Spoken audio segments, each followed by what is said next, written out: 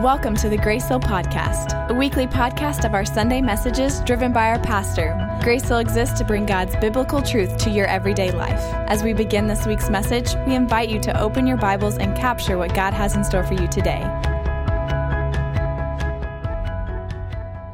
So here we are in week 5, going through the book of Romans. This has been a lot of fun. It's been exciting for me. I just enjoy the study, right? It's just enjoyable for me. So when I get to study through this, I'm like, it's not even really like I'm working anymore. It's just enjoyment. Isn't that a good place to be sometimes? And you go, man, this is the part of my job that I just really love and enjoy. And you go, this is good. So this is where I've been.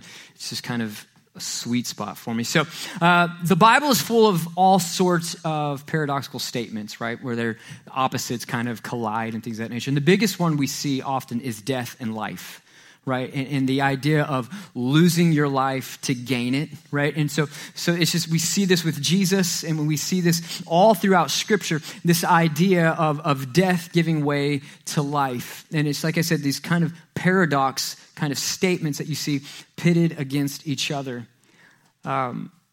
Jesus talks about the need then to be born again. And you're like, well, how can I be born once I've already been born? And over throughout Scripture, there's this idea of new life, that the old is gone and the new has come. And we're going to see that today in Romans chapter 6 as we work through this. And we find ourselves in one of these paradox moments in Scripture. But before we look into chapter 6, let's talk about how we got here for just a quick moment. So we will do the shortest abbreviation that we've done thus far, because I'm trying to be better about not re-preaching everything, right? So chapters 1 and 2, what did we find out? We are all sinners. And that led all the way through chapter 3, verse 20, that we are imperfect, we are flawed, that every single one of us, and this is not an indictment on our character or who we are, because it's all of us. So this isn't casting someone down or looking down on any particular person. This is the reality of all of humanity. We are full of sin, right? It's just a part of what it is. We were born into it through Adam, and we talked about that last week a little bit. But then we see in at the end of chapter 3 and in through verse 4 or chapter 4 and chapter 5 that we are then saved by faith. We are justified, and we are freely justified by grace, right? And we had this shift in this turn that we've gone from we are sinners, we are bad people, we're wrong, and that sin separates us to now through faith we have justification, and we are justified just as if I'd never sinned, and we are made right before the Lord. For us, and no, now righteousness is credited to us, right? So we have this moment and this shift and this change of our standing with the Lord. And so apart from Jesus, our sin is our truth. Our sin is what we carry then to the day of judgment. With Jesus, all of that then is covered by grace, right? So we see that now our truth and our standing before the Lord has changed. And that's a big, big deal. That's huge. It's monstrous. That in of itself is enough to really get us motivated and excited about what the Lord is doing. But I think today as we work through chapter 6, there will be more to get excited about. So last week, we ended by discussing the last 2 verses of chapter 5. And I know we skipped a lot, and I was like, we have to end here. Like, this has to be stated. And it says this in chapter 5, verses 20 and 21. It says, the law was brought in so that the trespass might increase. But where sin increased, grace increased all the more. So that just as sin reigned in death, so also grace might reign through righteousness to bring eternal life through Christ Jesus our Lord. And so we see this shift and this change, right? So it was sin reigned in death, so there's death, that's our condemnation. That is what is our due penalty. But then we have grace. And through grace, we now have eternal life through Jesus Christ our Lord. So Paul doesn't stop that thought process and jump to a new idea. It continues as we get into chapter 6. And so he's set this up, and as our mindset continues in this thought process of law versus grace. Okay, so we have this thought of this is what the law says. We cannot live to these standards of the law. We cannot fully walk in righteousness on our own and our own ability. There's no way we can ever do everything here. That's why there is grace. So the penalty for breaking sin is death. So here we are. We have grace now on this side, so we have eternal life. So Paul, not breaking thought, goes right into what we have called chapter 6. And so let's just look at the first 5 verses this morning. It says, "What shall we say then? Shall we go on sinning so that grace may increase?" Which you go, that's a logical question, I guess, right? And then Paul says, "By no means. We are those who have died to sin. How can we live in it any longer? Or don't you know that all of us who were baptized into Christ Jesus were baptized into his death? We were therefore buried with him through baptism into death, in order that just as Christ was raised from the dead through the glory of the Father, we too may live a new life. For if we have been united with him in a death like his, we will certainly also be united with him in a resurrection like his." And that's almost a drop the mic moment, but it's a headset, so I can't. Nor do I want to pay for a new one. So Paul goes right into building on this idea of law versus grace, right? He doesn't stop. But he just adds in this thought or this idea of, well, since we have grace, since we've been given grace, can we not just continue sinning? Should we not just forget everything that we've ever been taught and go, it's okay, it's all under grace? And Paul emphatically says, by no means, which is his way of saying, don't be an idiot. Okay, he didn't say that, and that's not what he says. But he's saying, no, this is not what this means. This is not what grace is. So he's saying, don't live in this idea. So the thought is that somebody in this church has had this thought of, well, I can live how I want. Here's what happens oftentimes in this portion of Scripture. You have 2 extremes of thought process. You have the idea of legalism, that says, okay, we have grace, but we need to live strictly by the law. We need to walk, and it's this idea of legalistic, if you step outside of the realm, all of a sudden you are wrong and you're doomed to hell, right? And then you have the polar opposite, which is also not right, which is this license to sin. And so we have to see what is Paul really stating. So he says, no, it's not this legalistic approach that there is, that it is right, or once you step wrong, like God's flicking you out of the hand of grace and good luck crawling your way back to the Father, right? No, that's not what it is. But he's also saying it's not then also this freedom to constantly and willingly live in sin. So he's saying, by no means, because of grace, do we continue in this. So here's what we have to see is this. And through chapter 6 and 7, Paul answers some questions. And obviously, today we're focusing on 6. But in this portion, the word no is repeated 3 times. And that's important to us. So whenever we see a repetitive word, we need to give special attention to that word because it is clearly being used to implicate something or to drive something home. And I think right here, Paul is explaining that this is basic doctrine that all Christians need to be aware of. They need to know this. And so he's telling this to the Roman church. You need to know this. You need to know this. And so here we are. So the basic truth is that the believer's identification with Christ in death, burial, and resurrection, just as we are identified with Adam in sin and condemnation, so we are now identified with Christ in righteousness and justification. I came across a diagram this week that shows kind of the connection to the Lord as it's explained through Romans. And it's split into 2 parts. We have Romans 3:21 through 5:21, and then Romans 6 through 8. And so you see here, so in Romans 3:21, so substitution, he died for me. And then you flip over to 6 through 8, identification, I died with him. And then the 3 through 5, it says, he died for my sins. In 6 through 8, he died unto sin. And notice the differences. And then he paid sin's penalty. He broke sin's power. And then justification, righteousness imputed, so put to my account. And then sanctification, righteousness imparted, made part of my life. And then saved by his death, saved by his life. Understanding that Christ didn't just die, but there is power in his resurrection. There's power in his resurrection. So let's pick up then answering some of these questions as we go through this chapter today. So the first point today is this: the believer is dead to sin.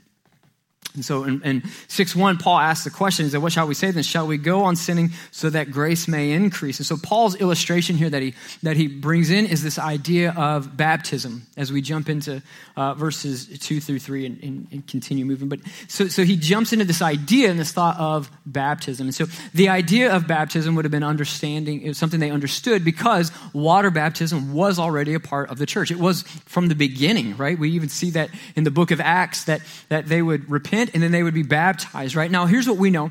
Water baptism is not the act of salvation. Salvation comes through Spirit. So here's how this works. So when you ask Jesus into your heart, there is that initial infilling, right? That is being baptized into Christ.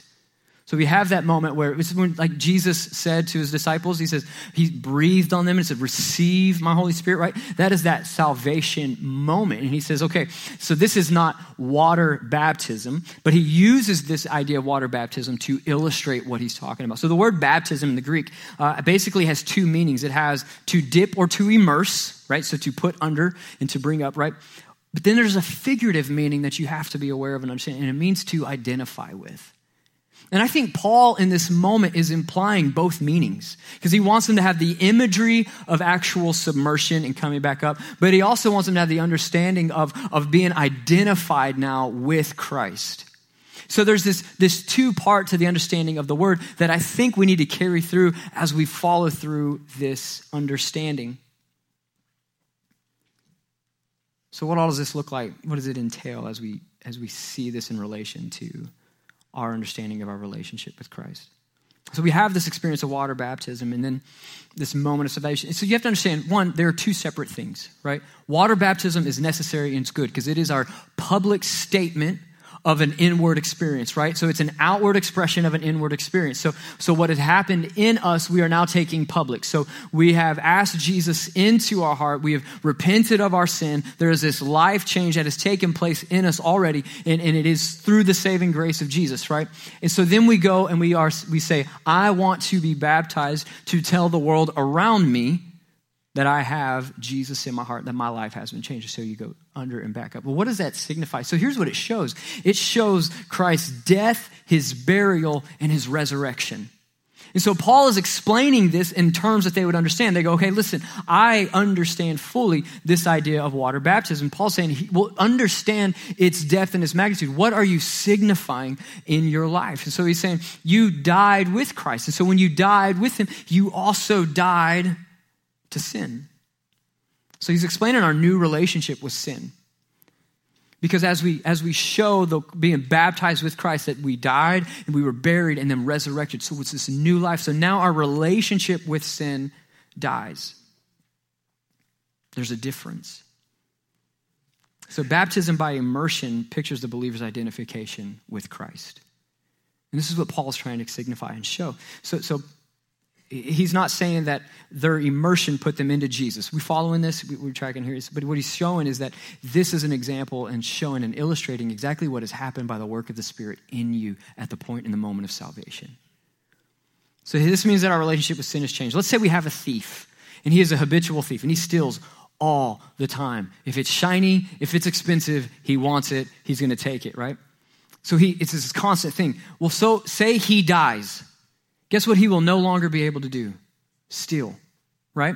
Because he has died. He is now dead to the sin that he was caught in and his stealing and his thievery and all of those kind of things. Because not only did he die, but physically he no longer has senses. So he's not aware of shiny and bright things that attract him and draw his attention, right? So in the same way, as believers, we go, you know what? I have died then to sin. So in Jesus, we have died to sin. We no longer want to continue in sin. But we're not only dead to sin, but we're also alive in Christ. We have been raised from the dead and now walk in the power of his resurrection. I think it's why Paul said, I am crucified with Christ. Nevertheless, I live. The story of Lazarus is a great illustration of kind of all of this for us. In John 11, we see Jesus kind of show up to this tomb where a friend of his has passed away, right? He has died. And he shows up, and Lazarus has been dead now for 4 days, which means after 4 days, it's pretty much a guaranteed thing, right? It's like, no, he's dead. And so Jesus walks up and Lazarus in the tomb. And what does he say to him? He says, Lazarus, come forth. And so Lazarus then takes in a breath. He gets up and he walks out and he's wrapped still in grave clothes. And what does Jesus then say? He says, loose him. Using the King James, because sometimes things just stick in your mind from when you were a child and you just forever go that way. He says, loose him, meaning take those grave clothes off of him. And then what do we see? We see Jesus then reunited with his friend and he is sitting with him at the banquet. And it's like, oh, it's this great, great moment. So here's what we see. He was dead. He was raised from the dead. He was set free to walk in the newness of life and then seated with Christ. All of these illustrate the spiritual truths of our identification with Christ. Here's what I know, though. Too many believers live in Good Friday and don't walk in Resurrection Sunday. They believe in the power of the cross for their sin to be forgiven, but they don't trust in the resurrection enough to walk in its freedom. And Paul is writing to us in this moment, this is not how it is meant to be. We've been raised to life with Christ. The old is gone and the new has come. That we die to our sin and we are raised to life in Christ.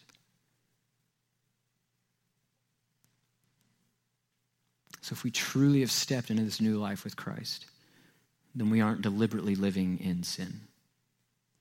Second thing is this. The believer should not serve sin.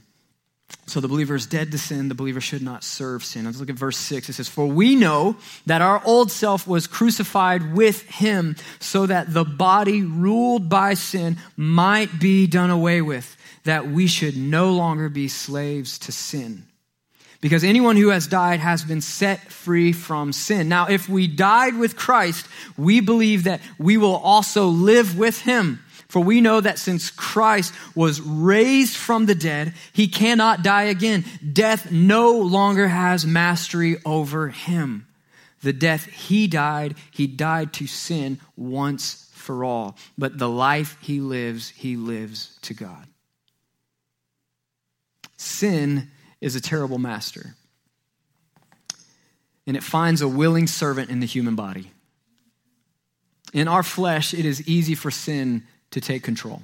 It is easy for sin to be our master, right? And we all know that. We're aware of that. We've all had our sins and our struggles and things that we've gone through, and we see it prevalent in our life. And looking back, you go, oh, it's not something we celebrate. Man, now I'm going to get on a tangent if I don't slow down because, I heard a song this week that just about made me come undone. And I was like, I'm going to get off of that tangent.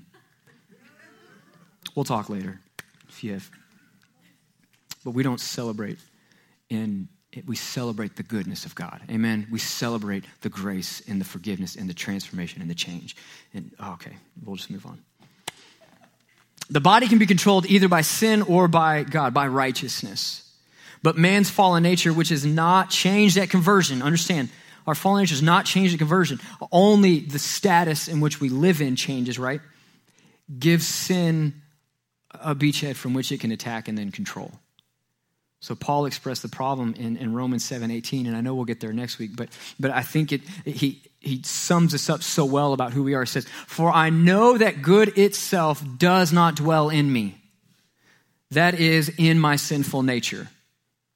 So here we have Paul, who I think we would all agree was a believer and had been converted and was a Christian, right? And he says, I still have a sinful nature, right?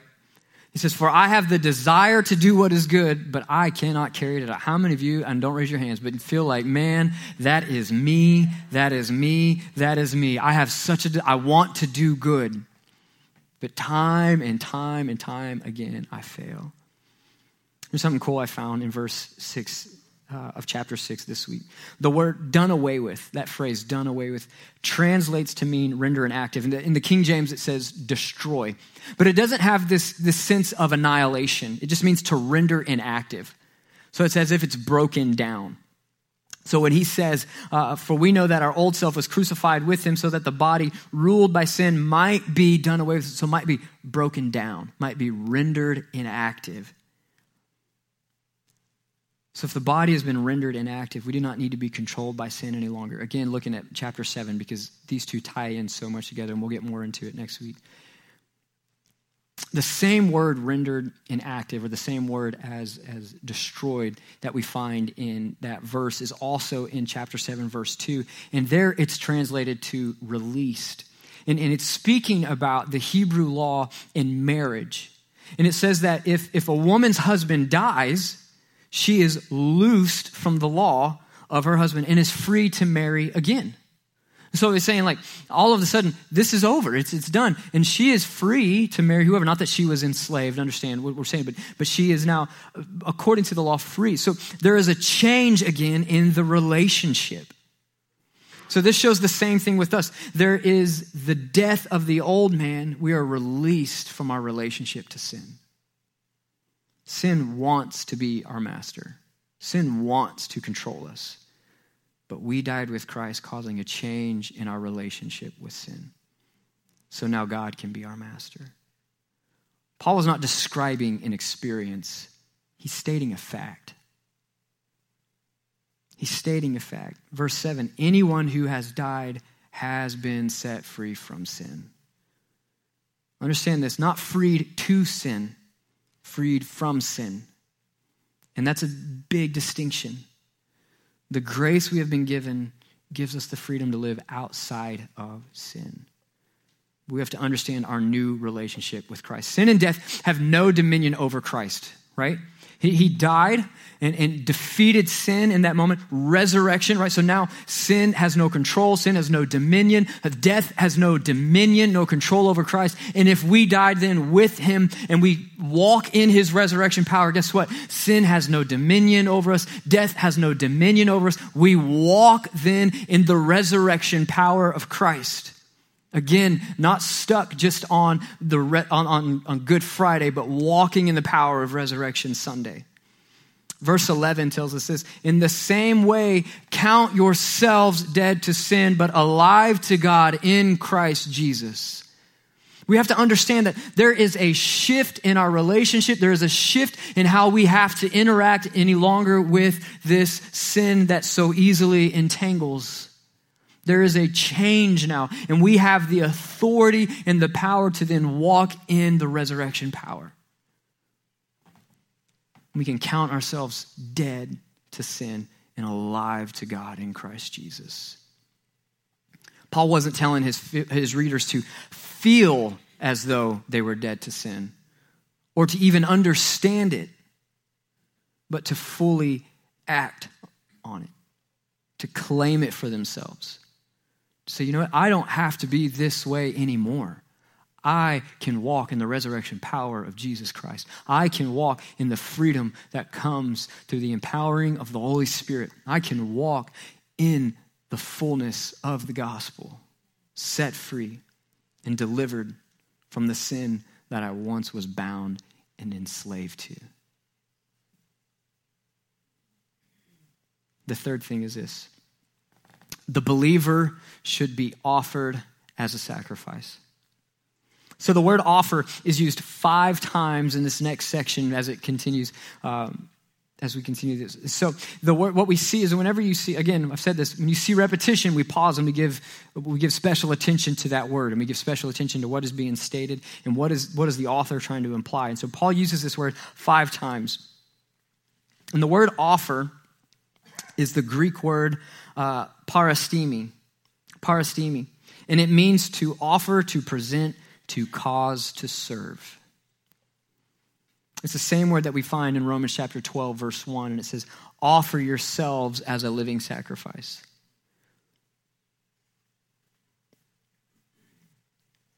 So whenever we understand that we are no longer under the power of sin, we no longer have to give in to that sin. He says now we can offer ourselves in over to the Lord. And so how do we offer ourselves into righteousness? And Paul's going to talk more about this when we get into chapter 12, but understand he speaks to it even in this moment. So the question becomes how? How do we offer ourselves over to righteousness as opposed to sin? Because we've already stated, we still have a sinful nature. And how many of you know that we constantly have to fight it, and that it doesn't want to just put itself to rest. It doesn't just go, you know what, I'm going to take the day off. You just live in complete righteousness today and have a great time and just experience the glory of the Lord as you walk in perfection, right? No, our sin nature doesn't ever go, hey, I'm not feeling well today. I need to call in sick. Is it all right if I come in a little late, right? Those conversations don't happen. Our sin nature is alive and well, and it's a constant battle that we fight and we fight and we fight and we fight, right? And so how then do we offer ourselves over to righteousness and putting away our desires for sin? So Paul addresses this and he says, therefore, do not let sin reign in your mortal body so that you obey its evil desires. Do not offer any part of yourself to sin as an instrument of wickedness. Another translation for instrument would be as a tool of wickedness, but rather offer yourselves to God as those who have been brought from death to life, and offer every part of yourself to him as an instrument or as a tool of righteousness. Say, Lord, let me then be offered over to you. Let me give myself over to you to be used for righteousness. That I can live in such a way that every part of my body is glorifying the Lord in the way I live. He says, don't let sin reign in your mortal body. So Paul just says, just don't do it. You're like, oh, great. That's really encouraging. I just stop, right? It's pretty much what Paul's saying. I saw this thing years ago, and it was a really great little skit, and this guy is being a counselor in the moment, and this lady comes in and she's like, well, I keep having this thing happen over and over, and every time I do this, this happens. And then he just looks at her and he goes, stop, don't do it. Well, but what if I feel this deal? And he's like, okay, so if you're starting to feel like you have to, he goes, don't do it, right? And it's this whole thing. That's essentially what Paul is saying right here. He's like saying, stop. So what are we saying? He's saying this is an act of the will based on the knowledge we have of what Christ has done for us. And you may go, man, that's not the most encouraging thing. That means, here's what it means, is that you have died to sin. You walk now in the resurrection power. Therefore, you have the will and the knowledge in hand to be able to overcome and combat the sinful nature that wants to easily pull you down. It is an intelligent act, not the impulsive decision of the moment based on some emotional stirring. It is important to notice the tenses of the verbs in these verses. A literal translation, you ready? Do not constantly allow sin to reign in your mortal body so that you are constantly obeying its lust. Neither constantly yield your members of your body as weapons of unrighteousness to sin, but once and for all, yield yourselves to God. Once and for all, just say, you know what? I'm not living that way anymore. I am choosing righteousness. I am choosing righteousness. And Paul describes that once and for all surrender in chapter 12. So in a few weeks, we will get more into what he says in offering ourselves as a living sacrifice. At some point in your life, you just have to make a final and complete decision to surrender to Jesus. Withholding nothing, surrendering all to him. Why does he want our bodies? First of all, our bodies are the temple of the Holy Spirit. First and foremost, our bodies are the temple of the Holy Spirit. So why else would he want our body and the members of our body? Because he's saying, listen, if I'm going to dwell in you, if I'm going to reside in you, if you are the temple in which I live in, I want to know that there is righteousness within that temple. When you look at the Old Testament and you walk through, when we've talked through some of these things, just the nature of the cleansing process for someone to enter into the temple where the Holy Spirit resided, right? Where the Ark of the Covenant was, and all these, to enter into that place, it was a strict cleansing process. So the Lord's saying, listen, I still want to know that you are pursuing righteousness, that you are choosing me over sin. He says, so first and foremost, he wants your body because it is the temple of the Holy Spirit. And second, Paul writes here that our bodies are meant to be used as weapons and tools for righteousness as it is. He's saying, use your bodies then for righteousness. Do things that bring righteousness, that help glorify the name of the Lord, not things that are engaging in our sin. and not things that are pursuing. He said, no, pursue righteousness. And the last question we have to answer today is why? Why do we need to offer ourselves to live in righteousness? So there's a few things that as we work through these last few verses that I think are very, very applicable. So let's look at verse 14 and 15. It says, for sin shall no longer be your master because you are not under the law, but under grace. What then? Shall we sin because we are not under the law, but under grace? By no means. So the first thing is this. Why? Because we've been given favor. And what I mean by favor is we've been given the grace of God. That in and of itself should be enough to spur us on then to righteousness in the pursuit of godliness. Because we've been given grace. It's because of the grace of God that we yield ourselves to him, that we turn ourselves, submit fully to God. Paul has proved we're not saved by the law. Can we all agree? I think I've almost beat a dead horse there. We are not saved by the law. We are saved by grace. The fact that we are saved by grace does not give us an excuse to sin, but it does give us reason to obey. Sin and law, they go together, and we see it in 1 Corinthians. He says, the sting of death is sin, and the strength of sin is the law. Since we are not under law, this is now not the verse anyway, since we are not under law, but under grace, sin is robbed of its strength. Under grace, we have authority over sin. It is weak now in comparison to the righteousness of God in us, and we can overcome it. It has to submit. Here's the deal. If Paul stopped there, that in and of itself would be enough for us to go, wow, we've been given grace. And because of that, we have reason to pursue righteousness. It gives us what we need to desire to do the will of the Lord. One of my favorite books is called The Cost of Discipleship. And it's written by, he was a German theologian named Dietrich Bonhoeffer. And if you've ever read Bonhoeffer, you know he's just awesome. I mean, just an incredible man. A little bit of his story. Dietrich Bonhoeffer received his first doctorate at like age 19 in theology. So he's just a brilliant mind in the first place. But he went on during World War II as a German and fought within the nation against the Nazis and as a spy, as a pastor, ultimately dying in a concentration camp as a German within the concentration camp. Shortly, 2 weeks after the war ended, the week after they killed him in the concentration camp, his camp was liberated. He was 39 years old and just wrote some of the most incredible, theologically rich statements and just incredible stuff. So he wrote this book. His first kind of like doctoral thesis was The Cost of Discipleship. Incredible, incredible book. The very first chapter of that book is called, it's The Cost of Grace is what he talks about, just the costliness of grace.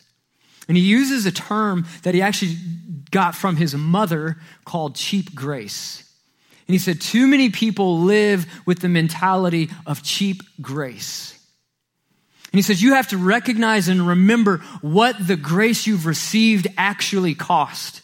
That Jesus gave his life, endured the pain, endured the cross, endured the beating, all so that his grace might be given. It is not a cheap thing that you've received, yet you treat it as such.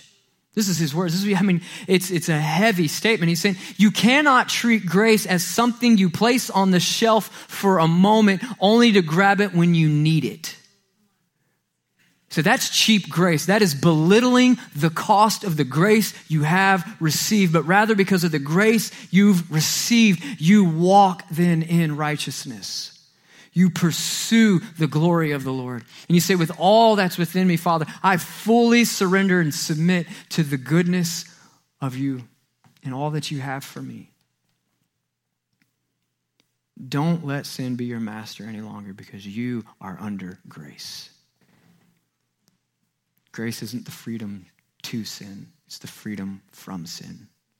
And we get to walk it out. We get to live it out. And then verse 16, it says, don't you know that when you offer yourselves to someone as obedient slaves, you are slaves of the one you obey, whether you are a slave to sin, which leads to death, or to obedience, which leads to righteousness? But thanks be to God that though you used to be slaves to sin, you have come to obey from your heart the pattern of teaching that has now claimed your allegiance. You have been set free from sin and have become slaves to righteousness. I'm using an example from everyday life because of your human limitations. Just as you used to offer yourselves as slaves to impurity and to ever-increasing wickedness, so now offer yourselves as slaves to righteousness, leading to holiness. When you were slaves to sin, you were free from the control of righteousness. So the second thing is this, and the why is freedom. We have favor, now freedom. The illustration of the master and the servant, it's obvious, right? Whatever you yield to becomes your master. So whatever sin you surrender to becomes your master. Or if you surrender to righteousness, God becomes your master, right? So before you were saved, you were the slave to sin. It controlled you, right? And some of you go, yeah, I get it. That was me, right? I know that. And now that you belong to Christ, you are freed from that. And you're made a servant of Christ. Romans 6:19 suggests that the Christian should be as enthusiastic in surrendering to the Lord as he was in surrendering to sin. I read a statement from a pastor this past week, and he said this. He said, "A friend once said to me, I want to be as good a saint as I was a sinner." And he goes on to say, I knew what he meant because in his unconverted days, he was almost the chief of sinners. And he's like, man, this guy was really bad. And when he says, like, I want to be as good for the Lord as I was for sin, he's like, I want to make this whole shift and change, right? And that's kind of the idea that we're finding here. He's saying, so as surrendered to sin as you were, as under its control as you were, in the same way, cast that off and say, Lord, I want to be as surrendered to you. I want to be as surrendered to you. I want to walk in your righteousness with all that's within me. And I want to live in this freedom. And he says this, that the unsaved person is free. They're free from righteousness. But his bondage to sin only leads him deeper and deeper and deeper into bondage. And it becomes harder and harder to do what is right. And we see that with the prodigal son. He wants his freedom. And he goes to his father and he's like, give me my inheritance. I want to be free from your home and these rules. I don't want, and he's like, I'm going to set off and he goes, and what happens? He begins to squander everything, and he falls further and further and further into the trap of the sin that he was in pursuit of, until ultimately he became the servant of a man and he was eating from the pig's trough. And he had this realization in that moment of, even the workers at my dad's house eat better than this. And he returns home. It was only when he returned home and yielded to his father that he found true freedom. And all of a sudden, there was this complete shift and change in freedom. So verse 21, what benefit did you reap at that time from the things you are now ashamed of? How many of you have things that you're ashamed of? You don't have to raise your hand. I'm raising mine. That's all. It's fine. I'm not looking. Those things result in death.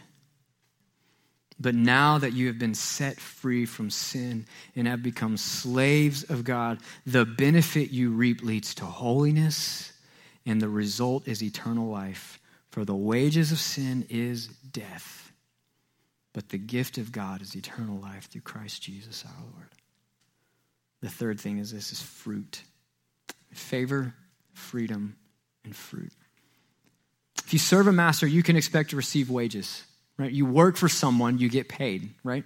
You agree to a payment and you say, okay, yes, if I do these things, I will receive payment. So understand, sin pays wages.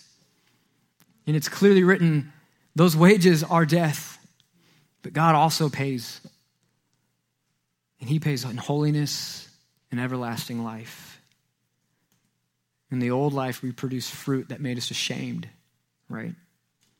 In the new life in Christ, we produce fruit that glorifies God and brings joy to our lives.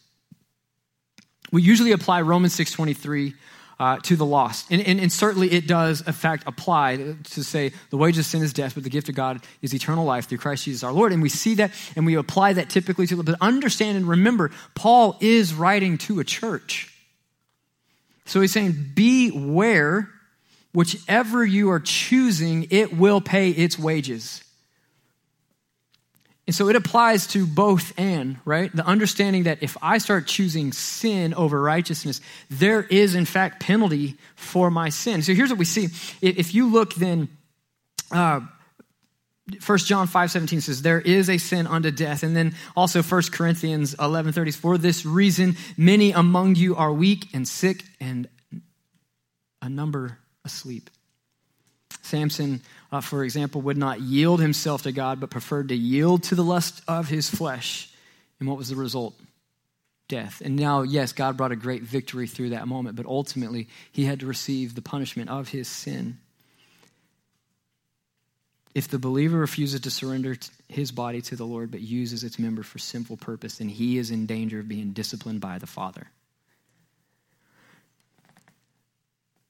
Let me say this.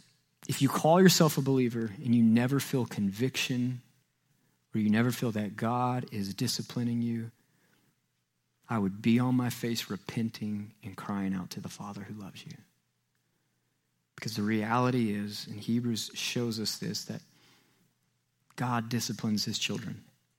How many of you would say you have ever wanted to spank your neighbor's kids? Just, you can be honest, it's a safe place, right? You go, man, I would really like to discipline my neighbor's children. Just FYI, they've wanted to do the same for your children. I've just thrown that out there, right? Just call it what it is. See, but we don't have the authority to do so, right? Listen, we used to have a neighbor kid who was actually really great. He was a lot of fun, but from time to time, he got a little out of control. And I'm like, Gavin, I'm about to call your dad. And I never did, but it was always stirred up in me. It's like, if you were my kid, I promise you what, right? You had those thoughts, right? But it wasn't my place to do so. I didn't have the authority. Here's the reality. If you are God's child and you begin to wander and you begin to pull away and all of a sudden you begin to feel that stirring in the pit of your stomach and that conviction and that work of the Spirit, can I tell you, be glad. Rejoice in that.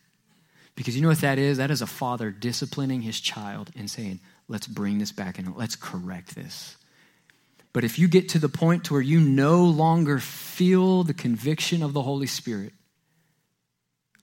be fearful and repent.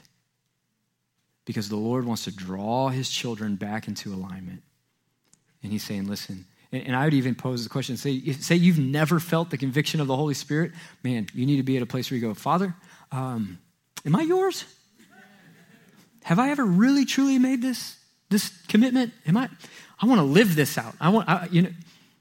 Because the reality is as we surrender fully to the Lord, we become, as his children, he wants to draw us in to alignment to his word because he is creating in us to become the men and women of God that he's called us to be. He is shaping us into the image of Christ. He is shaping us into the image of Christ. As we get through these next few chapters, we begin working through this process of sanctification. And sanctification is good and it is hard. And it is that constant reminder that we have not yet arrived and that there is always something in us that God is shaping and changing and causing us to become more and more like him. And I'll invite the worship team.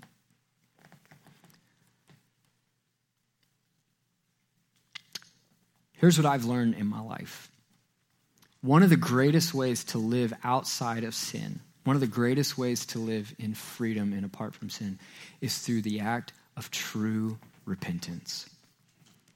And true repentance is to the point to where, hear me, I'm not just talking forgiveness of sins. I'm talking repentance where you say, Lord, I want to be done with this. I want to turn from this. And you go to the Father in humility and you say, oh God, forgive me. Give me the strength to live outside of this. And I've even seen in my own life, there are times that now, mind you, hear me, what I'm about to say is not necessary for salvation, but it is good for us in our sanctification, in our righteousness. There may be people that you need to go and repent to. and say, I'm sorry. This is what I've been doing. This is how I've been living. I've not been honest with you. I've not lived, you know what I mean? And those moments are some of the most freeing moments of your life where you go, wow, I have fully surrendered and submitted to the Lord in this moment. And I repent before the Father and I say, oh God, forgive me. And let me no longer live this way, right? It's that pursuit of saying, I'm denying my sinful nature and I'm pursuing the righteousness of God. I'm leaning into who God has called me to be, to become and to be shaped into the image of Christ. So this morning, I do want to do a couple things. The first thing I want to do is give you an opportunity to ask Jesus into your heart. I talked about the weight and the cost of his grace, and I talked about what it cost for him to give himself for us and the grace that we've been given. It is not cheap grace, and we don't need to treat it as such. That it is valuable, and it is the most precious gift we could ever be given, the most costly gift we've ever been given. And how do we receive that grace? It is the easiest thing in the world. Romans will tell us later that if we confess with our mouth and believe in our heart that Jesus is Lord, then we will be saved. We will be saved. And that's the extent of it. There's that element of repentance and say, oh God, forgive me. And through that, his blood covers all. It says, though your sins were like scarlet, they'll be made white as snow. Isaiah tells us they'll be made white as snow, and we'll be cleansed and purified before the Lord, and we will stand in right. We'll be made righteous, justified. And he wants to give his grace freely. He wants to give it to you. And it just takes your heart to be open to receive, in your heart to say, Father, I want you in my life. So with every head bowed and every eye closed, I want to give a moment, give you an opportunity to say, you know what? I need to surrender my life to Jesus. I need to surrender my life to Jesus. And there may be one, there may be none, but I am never going to miss the opportunity to give the gospel. So if on the count of 3, if you're here this morning, you say, Pastor Ryan, I need Jesus in my life. If that's you, on the count of 3, just slip up your hand. 1, 2, and 3. If there's anybody this morning, anybody at all, I'll give you the chance. I want to give you the opportunity. Anybody at all, dude.